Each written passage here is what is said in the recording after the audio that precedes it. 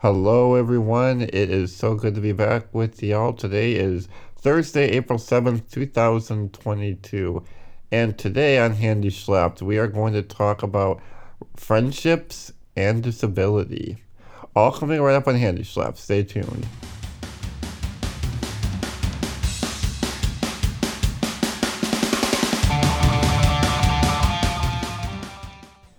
All right, everyone. It is so good to be back with each and every one of you. I am Reverend Jordan Schrader, host of Handy Schlepped, and I apologize for my long absence. Yet again, I've just been so busy with life as of recently. A lot of changes have been going on. As y'all know, I moved back in January, getting some things done with the house, bringing people over to the house, just kind of like going through those necessary growth spurts in my life that are happening so quickly and so frequently. And I finally nailed a job after months of job hunting and searching and interviews and applications and rejections. I finally was able to become a teacher. Yes.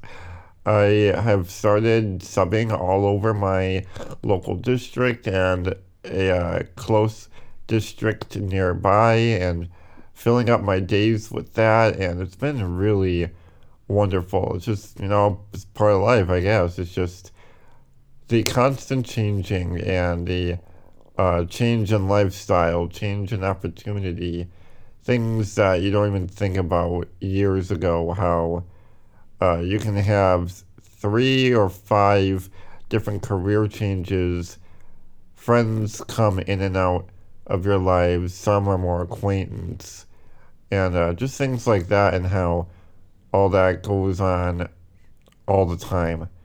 And so, with that said, I've been thinking of a lot about and just talking with some people about how does friendship play into disability. Now, we've talked about relationships many times here on Handy Schlap, but I wanted to talk a little bit about how friendship and disability complement each other. Not only complement each other, but how they affect one another as well. And just a interesting story to start us off. I was talking with a very good friend of mine somewhat recently, and this person was telling me how because they are friends with someone like me with such a severe physical handicap, that people get curious about that. It's really strange. People ask them, how does your friendship with Jordan operate? How does that work for someone under his condition? How do you guys give each other in friendship what you need? And this person was very dumbfounded by these questions of what do you guys do as friendships? What does Jordan have to offer in your relationship? And started opening a lot of different thoughts on what do people really think of disability and normalcy? How does that play into how they understand what is subjectively and custom to normal everyday life, or you could just say life in the United States? It seems that there is a lot of leftover disability ignorance going on. Now, granted, this person gets questions such as these very frequently. Again, questions of how does your friendship with Jordan operate? What do you do for him? Are there favors for between you two? Or I've gotten stuff like this as well, of that the person with the disability is being selfish in the friendship because the disabled person is unable to give more, what we call giving more as customary in a friendship. Now, that is such a large amount of baloney right there. First of all, just for this person to be asked such personal, intrusive questions, that's a little much. Right there. I understand that we as humans are very strange creatures, as contemporary philosopher Dr. Jordan Peterson once stated, how humans are just very strange and complex compared to the rest of the animal kingdom and all of creation as well. We are very curious as a species. Any kind of abnormalcy or anything that's outside of a status quo, or outside of what we think is appropriate socialization and social structure, we are tend we tend to be curious about it. We question it, not just objectively, but because of our previous minds of framework, that we create multiple prejudices and shortcomings to how certain friendships or relationships or social customs ought to be played out. In this case, a normal, able bodied individual in their late 20s being friends with a severely physically disabled individual. Sometimes people don't think that can go together. That type of friendship has to be insufficient to some capacity, as if the disabled individual offers nothing in the friendship. And yes, this person, again, has been asked multiple times the purpose of being friends with someone like me, or anyone with a severe disability.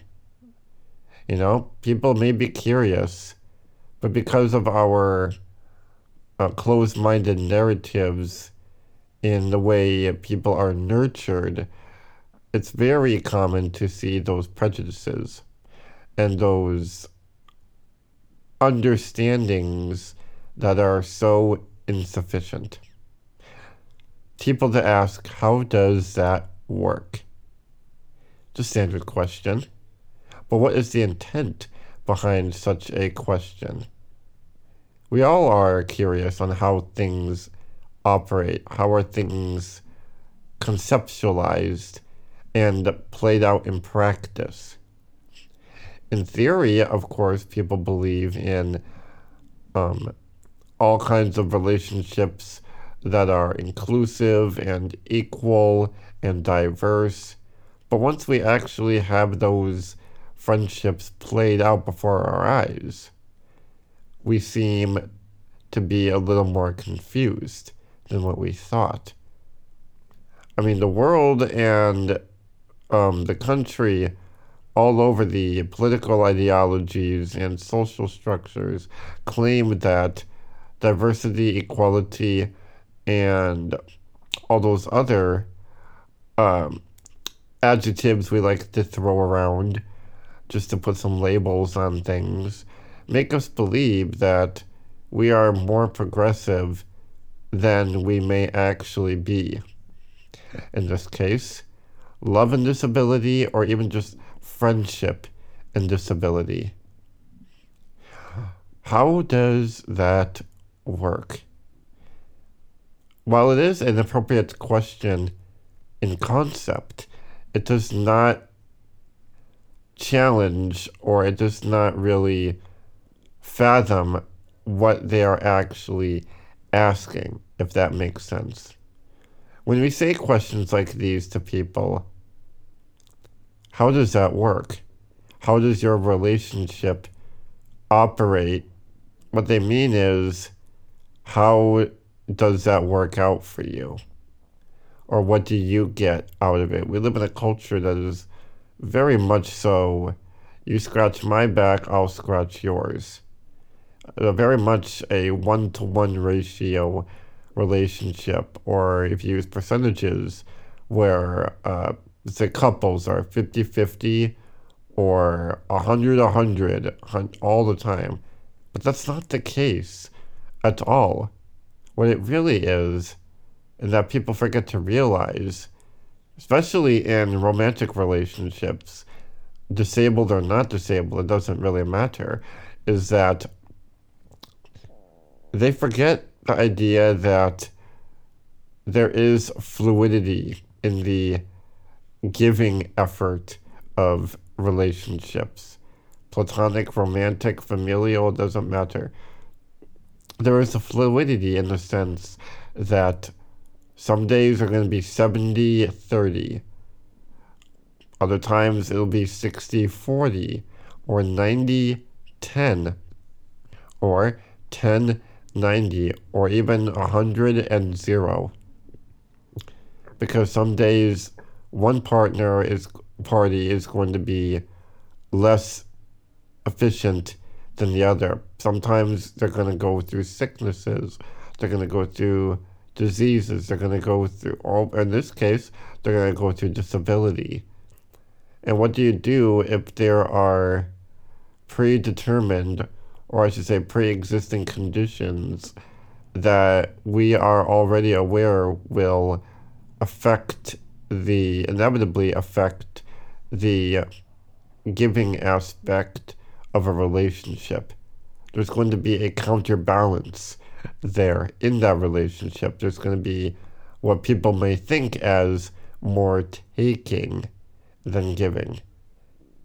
For example, in my friendship with said person who was receiving all of these curious yet intrusive inquiries that, where was I going with this? Oh yes, how they may have the right idea of what they're asking, but at the end of the day, it still gets so intrusive and problematic in revealing in how much ignorance is still there.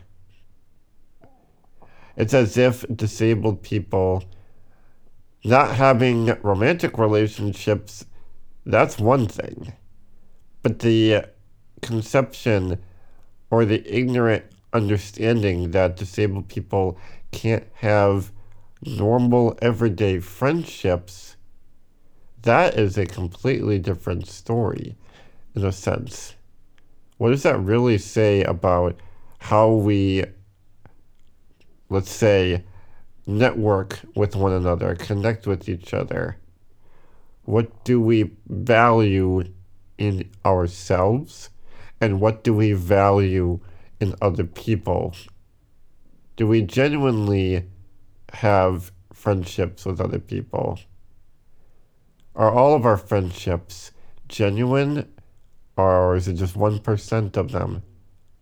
Nowadays, people can barely count 2 fingers on their hand, as in translating it to how many true, genuine, unconditionally loving friendships they can count. Decades ago, it would have been probably all 5 or even more. Nowadays, 2, maybe 1, if you're lucky or so. But what does that really say? And I think about this in, am I being selfish in my friendships? It makes you question yourself. It makes you think that what you're doing is wrong in some way in this friendship that you're having. As if you can't make friends on a normal level. As if you can't make acquaintances. As if you are socially inept from the rest of the culture. As if being in a wheelchair or suffering from muscular dystrophy or Down syndrome or on the autism spectrum disorder or emotional disabilities or anything like that, language barriers, even you could say, could count as a disability because you are disabling your bridge to communicate. You could argue that is odd to have friendships in. Someone in Africa being friends with someone in Saudi Arabia because of the differences and far cry in cultures and lifestyles. Just the stupidity of people to say, how does that work? You could ask that for any kind of friendship or relationship that may be multi-ability, multicultural, whatever it may be. It just blows my mind that people I know are getting these questions about what do you get out of your friendship with this disabled person who is selfish because they need help eating food. Let's say I go out to dinner with one of my friends or a group of friends and I need help eating my food, whatever, or getting my drink up to my mouth. They don't care at all. They have more than grateful of doing it. Do they get aggravated about it? I don't know. I'm sure sometimes people do get a little irritated or mildly inconvenienced when they need to help an individual who is completely helpless with themselves. But at the end of the day, it makes you realize who is under unconditional love and who is giving unconditional love, who understands how to recognize unconditional love. And it's very sad to see like how even when a friendship is different, there's already disabled people getting questioned and harassed for having a non-disabled person as a romantic and sexual partner. Questioning how does that work?